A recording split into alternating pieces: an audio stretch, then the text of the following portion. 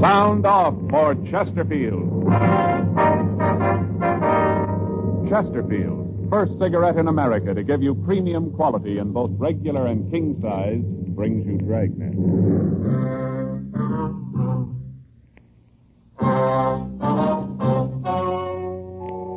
Ladies and gentlemen, the story you are about to hear is true. The names have been changed to protect the innocent.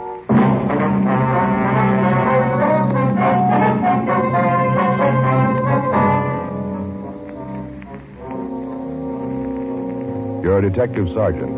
You're assigned to homicide detail. You get a call that a man has been murdered. His killer is unknown. Your job? Get him. Here's what the tobacco trade press has had to say about Chesterfield's. U.S. Tobacco Journal, Boston, Massachusetts. Chesterfield cigarettes in the new king size is still maintaining large turnovers in this area. Dealers report that sales continue to climb on this size, and it seems that volume on the regular size has climbed to new heights with its big brother.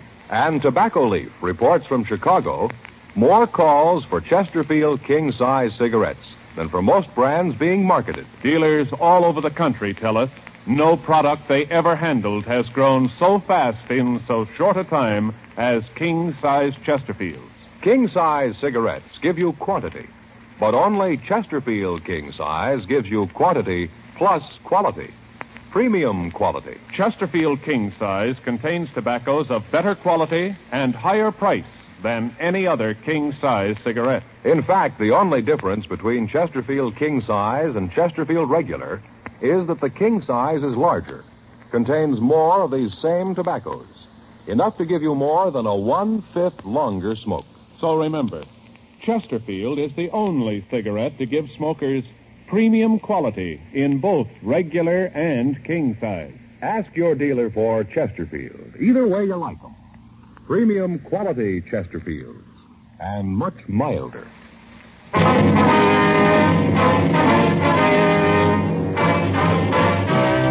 Dragnet, the documented drama of an actual crime.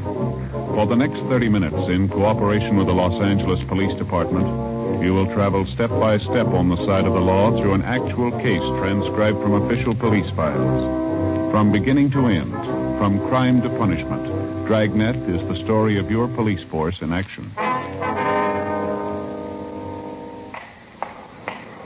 It was Saturday, May 12th. It was warm in Los Angeles. We were working the day watch out of homicide detail. My partner's Frank Smith. The boss is Captain Lorman. My name's Friday. It was 8:04 a.m. when I got to room 42. Homicide. That you, Joe? Yeah, I'm sorry I'm late, Frank. I got held up in traffic. Okay, no problem. I'll sure be glad when they get that freeway finished, won't you? Around the end of the pass this time of the morning, you can't go more than 10 miles an hour. Yeah, cars really pile up around Franklin. Mm-hmm. Oh, boy, when we get through tonight, I'm going to go straight to bed. I might not even stop to eat. Why? What's the matter? Have trouble getting to sleep last night? Well, I wouldn't have had any trouble if I'd had the chance to do it. What do you mean? I don't get it. My brother-in-law. Oh, what do you have to do with it? A couple of weeks ago, he sent away for one of those courses in hypnotism at home. Uh-huh. Book got to the house yesterday right away. He's got a new career, going to go into the hypnotism business. All right. Yeah. Book tells how if you do it right, you can have full control over people, make them do things you want, all that stuff. Mm-hmm. Right away, he's got to practice on somebody.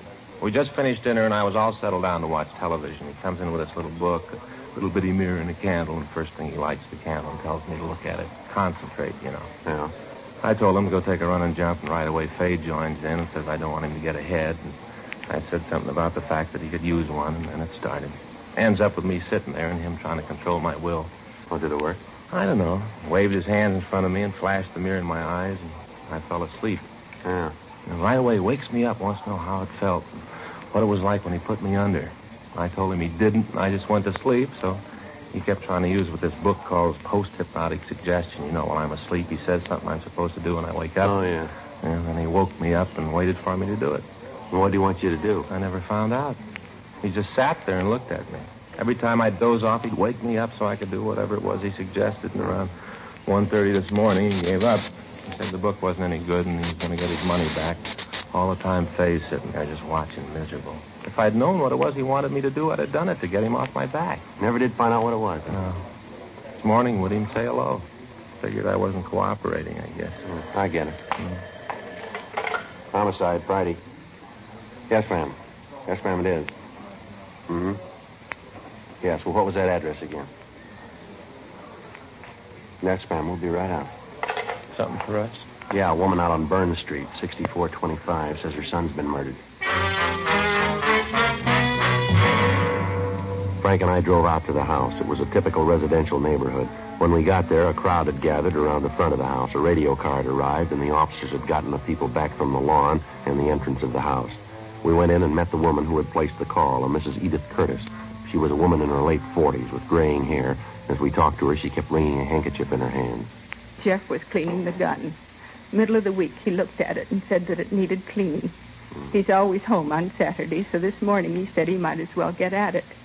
After breakfast, he got out all the things he uses, put them on the table in there, and started to clean the gun. I was in the bedroom tidying up the place. I heard these loud voices and then a shot. I went to the living room, and I saw this man standing there.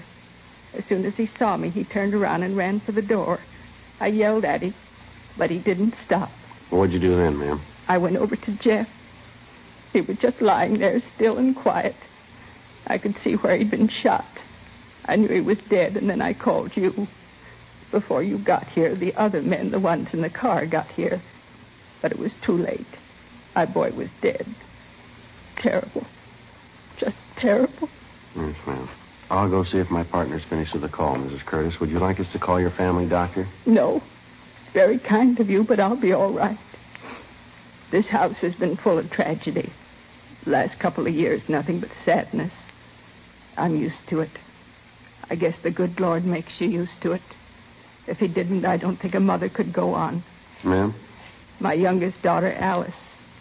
2 years ago, this next month, the 24th, she killed herself, Sergeant. It almost killed me, too, losing her. Yes, ma'am. That's why I say I'm used to it. I got to the point after Alice was dead where I couldn't see any reason for going on. Then I figured that the good Lord must have wanted it this way. And I wasn't the one to say it was wrong. Alice was going to have enough trouble as it was. I don't think I understand. Suicide, Sergeant. The one unforgivable sin. Yes, ma'am. Okay, Joe. I called them. Checked with the fellas in the car. They're looking around the neighborhood.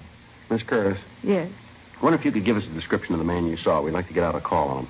of course. I saw him pretty good, just standing there looking at me. Well, how old a man would you say he was? Maybe 35 or 40. Not any older than that, I'm sure. Mm-hmm. How tall would you say he was? Taller than you. About how much taller? Oh, maybe a couple of inches. Well, I make him about 6'1" or 2". Is that right? Yes, I think that's pretty close. About his weight. How heavy do you think he was? I'm not very good at that. I guess about 180, around there. Uh-huh. What about his clothes? What was he wearing? Could you remember? He had on one of those blue denim outfits, you know, the trousers and the jacket, light blue. Mm-hmm. Then the coat had that dark blue trim, knitted around the bottom and collar. Had on a white shirt, no tie. And a pair of those shoes with the real thick soles, that rubber. Mm-hmm. Anything unusual about him? I don't think I know what you mean. Or did he have any marks or scars, anything that might make it easier for us to identify him? No, not that I could see. But you won't have any trouble identifying him. I'll tell you if you have the right one or not. Did he have a car? Would you know that? I don't think so. I didn't see one. All right, thank you, ma'am. Mm-hmm. I'll call us in right away, Joe. Get out the local and APB. Yeah. Miss Curtis, Yes. could you tell us exactly what time the shooting took place?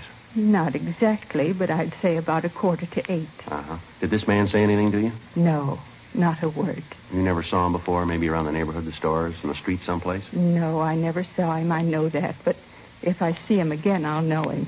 All right, ma'am. I'll be right back, Joe. Okay. I hope you won't take offense, ma'am. What's that, Sergeant? Well, you don't seem too greatly concerned about your son's death here. I thought I'd explain that to you.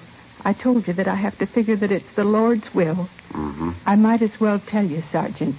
You'll probably find out anyway. What's that, ma'am? Well, Jeff and I had a few arguments. Nothing serious, but we did have words. I beg your pardon, ma'am? Well, I told you that my daughter took her own life. Oh, yeah. She lived with us here in this house. I thought it was a happy home. I found out it wasn't. I found out too well. Mm-hmm. You see, Alice, that's my daughter. Yes, ma'am. Well, she was going to marry. She'd met a young man who worked in an aircraft factory. She seemed to think he was very nice. I couldn't see much in him. I told her so. We had quite a few rows about it, once when he was here. Mm-hmm. On that night, the row, Alice's young man left, made quite a fuss about my trying to run the children's lives. Told Alice that he'd marry her right away that night. But when they were married, he didn't want to have anything to do with Jeff or me. Well, did Jeff take any part in this quarrel? No, my yes. Finally, the young man stormed out of the house. Alice was in tears, just seemed to go to pieces. That night, she took an overdose of sleeping pills. I'll never forget when I called her for breakfast. Terrible. That's not doing any good. I'm sorry, Sergeant. That's quite all right, ma'am. Now, you said you and your son had several arguments. Was it about this engagement thing here? Yes, after Alice's funeral. Jeff seemed to sulk around the house. Then at night he'd go out and drink quite a bit. He seemed to think that I'd caused Alice to do away with herself. I tried to tell him that I didn't, that I was just as sorry as he was. I told him how badly I felt, but it didn't seem to do any good. Well, have you heard from Alice's fiancé since that night? He was at the funeral. Oh, what's his name, Mrs. Curtis? Dudley. Bruce Dudley. Do you know where we can get in touch with him? I think Jeff had his address. I can look for it. Thank you. But you don't think that Bruce had anything to do with this? I know it wasn't him. I know Bruce. I know what he looks like. It wasn't him in the living room. Well, we just want to talk to him, ma'am. Of course, he might have hired someone else. No, I'm sure Bruce had nothing to do with it. Even with what he did say. Ma'am? That night, when they had the fight, Jeff told him that if he didn't get out, he'd throw him out. Mm-hmm. When he left, Bruce said that someday our meddling in other people's lives was going to backfire, that it might take some time, but that we'd be repaid. And that look in his eyes when he went through the door, Sergeant, Yeah. Maybe he did do it. He looked mad enough to kill us both. 9:12 a.m. The coroner arrived and removed the body. The men from the crime lab crew went over the place. A complete set of pictures was taken before the body was removed. Latent prints went over the rifle on the table and the cleaning apparatus. Frank and I noticed that the tablecloth on the living room table had been on the floor when we got to the house. Mrs. Curtis had told us that her son had grabbed it as he fell to the floor. We talked with the neighbors. One of them, a Mrs. Alvin Kemper, said that she had been watering the lawn between 7:30 and 8 a.m., but that she had seen no one enter or leave the Curtis house. She told us that she had heard frequent and loud arguments between Mrs. Curtis and her son. Frank and I drove out to the address of Bruce Dudley. It was a modern one-room apartment on Riverside Drive in the San Fernando Valley. We rang the buzzer a second time and waited. Looks like he's not in. What time you got? 12:17. He's probably gone out. Come on, we can check the manager. Yeah? Oh, Mr. Dudley? Yeah, what do you want? Well, police officers would like to talk to you. Okay, come on in. Just got up, out late last night. I don't feel at all well. I'll move those clothes and sit down. I'm going to put a pot of coffee on. Oh, it feels like a troop of midgets ran barefoot over my tongue. Yes, sir. Go right ahead. What do you want to see me about? Do you know a Jeff Curtis? Yeah, I know him. Hey, what'd you say your names were? Well, my name's Friday. This is my partner, Frank Smith. You got any badge? Something to prove that you're cops? Yes, sir. Here's my ID. Uh-huh. Sergeant Joseph Friday. Okay. Now, what's this about Jeff? He's dead, Mr. Dudley. Dead? Yes, sir. How'd it happen? Accident? Well, we're not sure. He didn't kill himself, did he? Why do you ask that? I just thought he might have. Sister killed herself. Thought he might have done the same thing. Do you know of any reason that he'd do something like that? Oh, no, not that I could name. I understand you and Mr. Curtis didn't get along too well. We got along all right. Oh, when Alice and I split up, there were some words, nothing serious. Well, the way we get it, you were pretty sore at him. Yeah? Yeah, I understand that you and he had quite an argument. He was ready to throw you out of the house. You've been talking to his mother. She's been throwing lies around again. Well, is it true? Did you and Curtis have an argument? Yeah, I got nothing to hide. You been out of the house this morning? No, why? Have any way of proving you were here all morning? Just got up. You know that. You guys got me out of bed. What are you trying to prove? Just want to know if you can account for your time, that's all. You think I had something to do with Jeff's death, is that it? We didn't say that. No, but you meant it. Oh, excuse me, I got to get the coffee. You want some coffee? No, thanks. How about you? No. You don't mind if I have a cup, huh? No, sir, go right ahead. Thanks.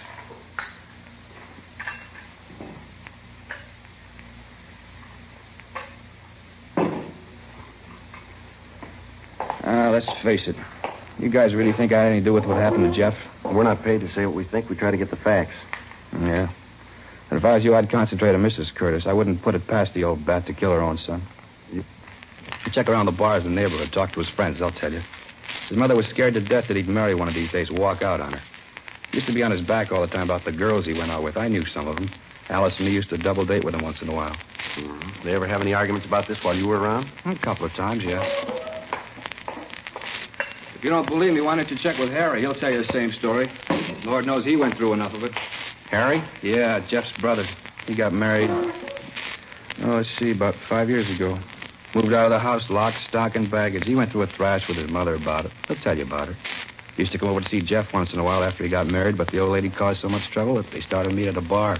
Got to the point where Harry wouldn't go in the house. Check with him. He'll tell you. You know where we can get in touch with him? No, I haven't got the address. Look it up in the book. Harry Curtis. I think it's out on Selma, someplace in Hollywood. All right, sir. Where do you work? Meyer Aircraft. I'm a toolmaker. You work the day shift? Yeah, I'm off today. Hey, what's this for? Just wanted to know where we could reach you. You still think I had something to do with it, huh? No, we didn't say you did. Your name came up and we had to check it out. Yeah. Well, there were a lot of times when Jeff and I didn't get along. I won't try to tell you that there weren't. I'd never do anything to hurt him. He had enough in his hands with that mother. Yeah? Sure, one night when we came home from a date, Alice, me, Jeff, and his date, we're sitting around the kitchen having something to eat. Mother came in madder than a wet hen. Raised Cain, told Jeff to get the woman out of the house. Jeff told her he wouldn't have her talk to the girl like that. He thought quite a bit of her. Mm-hmm. And the old biddy walked right over and slapped the girl across the face, told her to leave Jeff alone. Said she'd rather see him dead than tied up with a girl like that.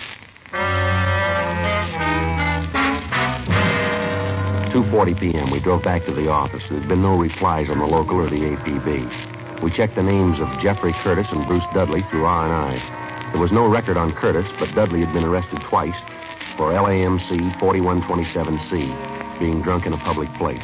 He'd served sentences in the city jail on both charges. We checked with the coroner's office, and they told us that Curtis had been killed by a .38 caliber bullet. It had been fired at close range into the back of his skull. The bullet was booked for evidence, and we made out a dead body report. We put in a call to the brother's house, but we were told that he was out of the city, and he wouldn't return until sometime that night. We left word for him to call our office as soon as he returned. We checked on the suicide story given us by Mrs. Curtis and found that an Alice Curtis had taken her own life by an overdose of sleeping pills 2 years before. 5:20 p.m. Frank and I drove out to talk to Mrs. Curtis again. You want to look at Jeff's room, don't you? Yes, Miss Curtis. This way. When we were here this morning, you didn't say anything about your other son. Harry? Mm-hmm. Well, you see, Officer, Harry doesn't care much for me. I know it's hard to believe that a boy would desert his own mother, but that's what Harry did.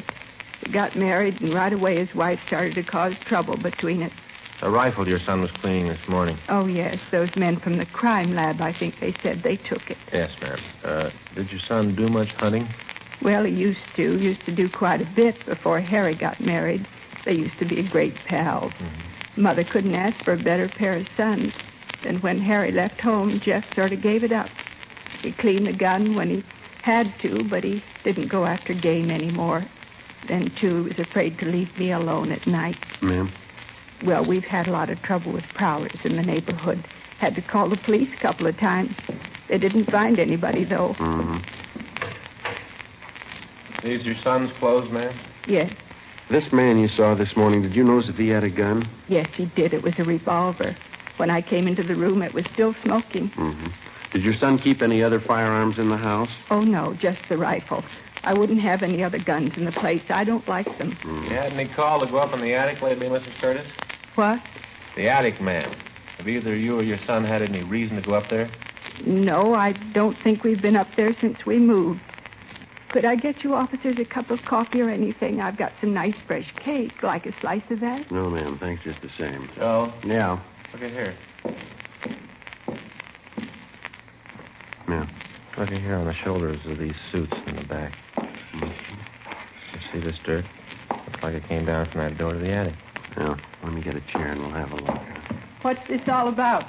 I told you we haven't used that attic. Don't you believe me? We'd just like to take a look if you don't mind, ma'am. Well, maybe I do mind. It's just going to take a minute, ma'am.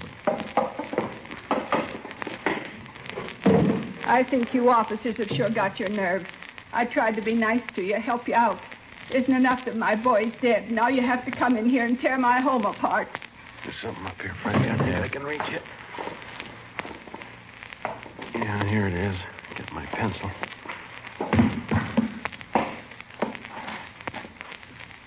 You ever seen this, Mrs. Curtis? No. I haven't got any idea how that gun got there. Doesn't belong to us. What do you think, Joe? I don't know. 38 caliber.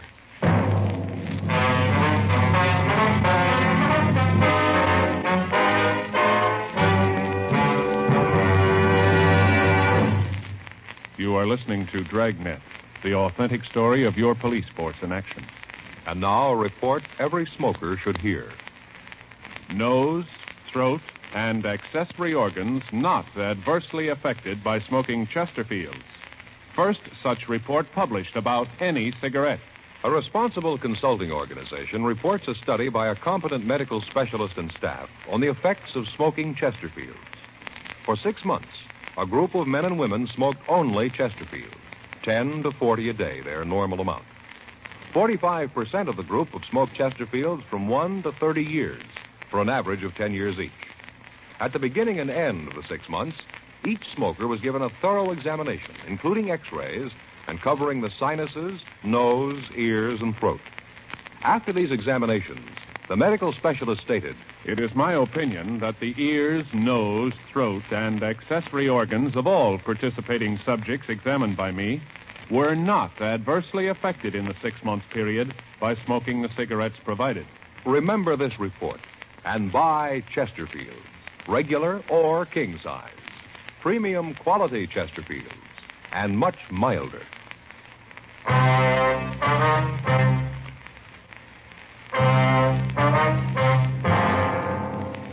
We took the gun back to the city hall. It was checked for fingerprints, but none were found. We checked with pawn shop records, but the gun had not been registered. By checking with the manufacturer, we got the retailer's name. It had been sold to the victim, Jeff Curtis. The gun was turned over to Russ Camp for the routine check through ballistics.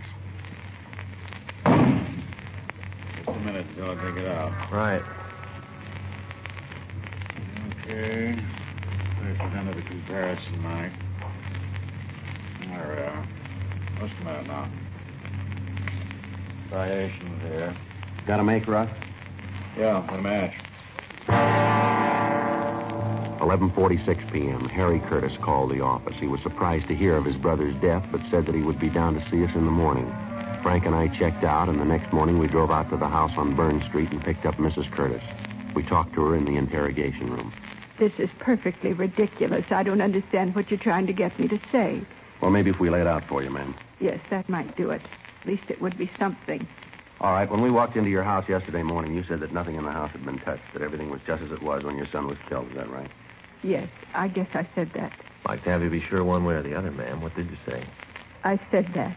I hadn't touched anything. Nobody did. Uh-huh. Would you tell us what your son was doing when you left the room? I told you he was cleaning the rifle. On the living room table? Yes, that's right. What did you say he did after he was shot? I said he fell down. Did he touch anything as he fell, brush up against anything? Well, when he fell, he grabbed the tablecloth, pulled it down with him. Yes, ma'am. Well, then maybe you can explain how it was that all the things he used to clean the rifle and the gun itself were still on the table. What? How is it those things didn't come off the table when he pulled the cloth off? I don't know what you're trying to get me to say. Well, we'd like for you to tell us the truth. I'm telling that. All right, ma'am. When the crime lab went over your house, they found 2 places in the kitchen floor that had been filled in with plastic wood. The job didn't look very old. Well, what's wrong with that? Jeff took good care of the house. He might have tried to plug up some place where ants were getting in. When the men from the lab dug up the patches, they found 2 .38 caliber bullets underneath. They checked them with the bullet that killed your son. The bullets came from the same gun. I don't know what you're talking about. What does all this show? You talked about the prowlers. Said you had trouble with them in the neighborhood. That's right. What action did you take to stop this? I called the police. Had them come out and try to find the person who was causing the trouble. When did you call the police last? 3 weeks ago. We've checked the reports, ma'am. There's no record of anyone having called the police to check prowlers in that neighborhood for the past 6 months. Are you trying to make me out a liar? Is that what you're trying to do? We're trying to get the truth. Frank? Yeah, Joe? You want to check the office and see if Mr. Curtis is here yet? Yeah, sure. You brought my son here? Yes, ma'am. We've got to get the truth to this. Well, why did you have to get him involved in it? Well, as I said, ma'am, we're trying to find the facts. You don't believe what I've told you? Well, no, ma'am. You've made it a little difficult. How can you say that? Well, first you tell us that nothing was touched, yet the physical setup doesn't make that possible. You deny knowing anything about the gun when we find it, but we find 2 bullets that have been fired from the same gun embedded in the floor of the kitchen. You told us about prowlers in the neighborhood, but there's no police record of it. Your next-door neighbor says she was out in front of her house all morning, but she didn't see anyone enter or leave your house. We find the murder gun up in the attic. You told us you saw the killer leave the house with the gun. Your son died instantly. Now, can you tell us who put the gun there? No, ma'am. There's too much here that doesn't gel. They got you into this, didn't they, Harry? Yes, Mother? They're trying to tell you that I killed Jeff. They want me to tell them that I killed my own boy. Tell them I wouldn't do a thing like that. Not my own boy. Afraid I can't, Mother. What do you mean you can't? The officers just told me about it. Well, who are you going to believe? These policemen or me, your mother? You don't give me much choice. What? I love you, Mother. You got to believe that. I know that whatever you did, you thought was right. I know you didn't mean to hurt Jeff. I know that. And you think I killed him, too? Don't you? Harry, give me an answer. You think I killed Jeff, don't you? Yes, Mother. Well, I did. I didn't think I meant to do it. I think I just wanted to frighten him. He was running around so much. Those tramps who was seeing terrible women. I had to keep him home. I had to keep him with me. He was all I had. I'm not young anymore, Harry. You went away, then Alice. Jeff was all I had. I didn't want him to leave, and he was going to. We had an argument. He was cleaning the gun. I got the revolver. That way I knew that I'd always have him with me, that he wouldn't leave. I pulled the trigger. Then I knew what I'd done. That Jeff was gone, too. I didn't know what I was doing. I didn't know. You've got to believe that, officer. Yes, ma'am. Do you believe me? That I just wanted my boy? I wanted to keep him. That's all any mother wants. I tried to keep my boy. Well, maybe that's what was wrong. What do you mean? We tried too hard.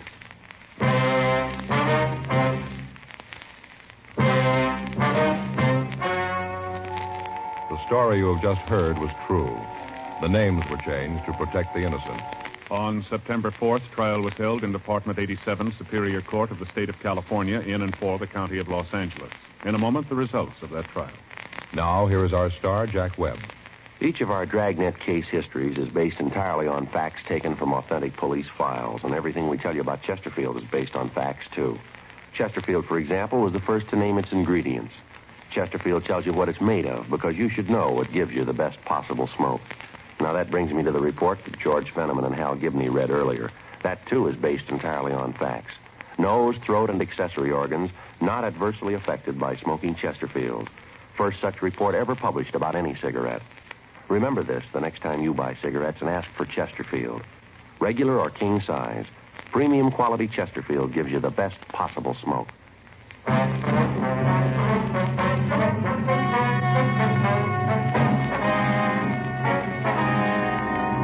Edith A. Curtis was tried and convicted of murder in the first degree and was sentenced to the state penitentiary for women, Tehachapi, California.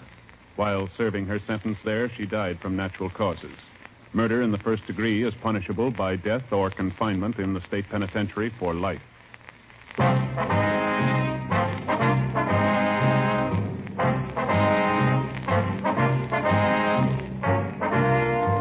You have just heard Dragnet, a series of authentic cases from official files.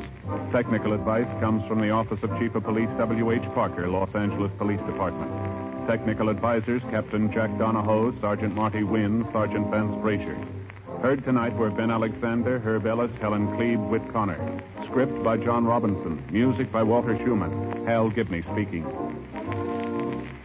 Tomorrow, sound off for Chesterfield. Either way you like them, regular or king size, Chesterfield gives you the best possible smoke. Much milder Chesterfield. Chesterfield has brought you Dragnet, transcribed from Los Angeles.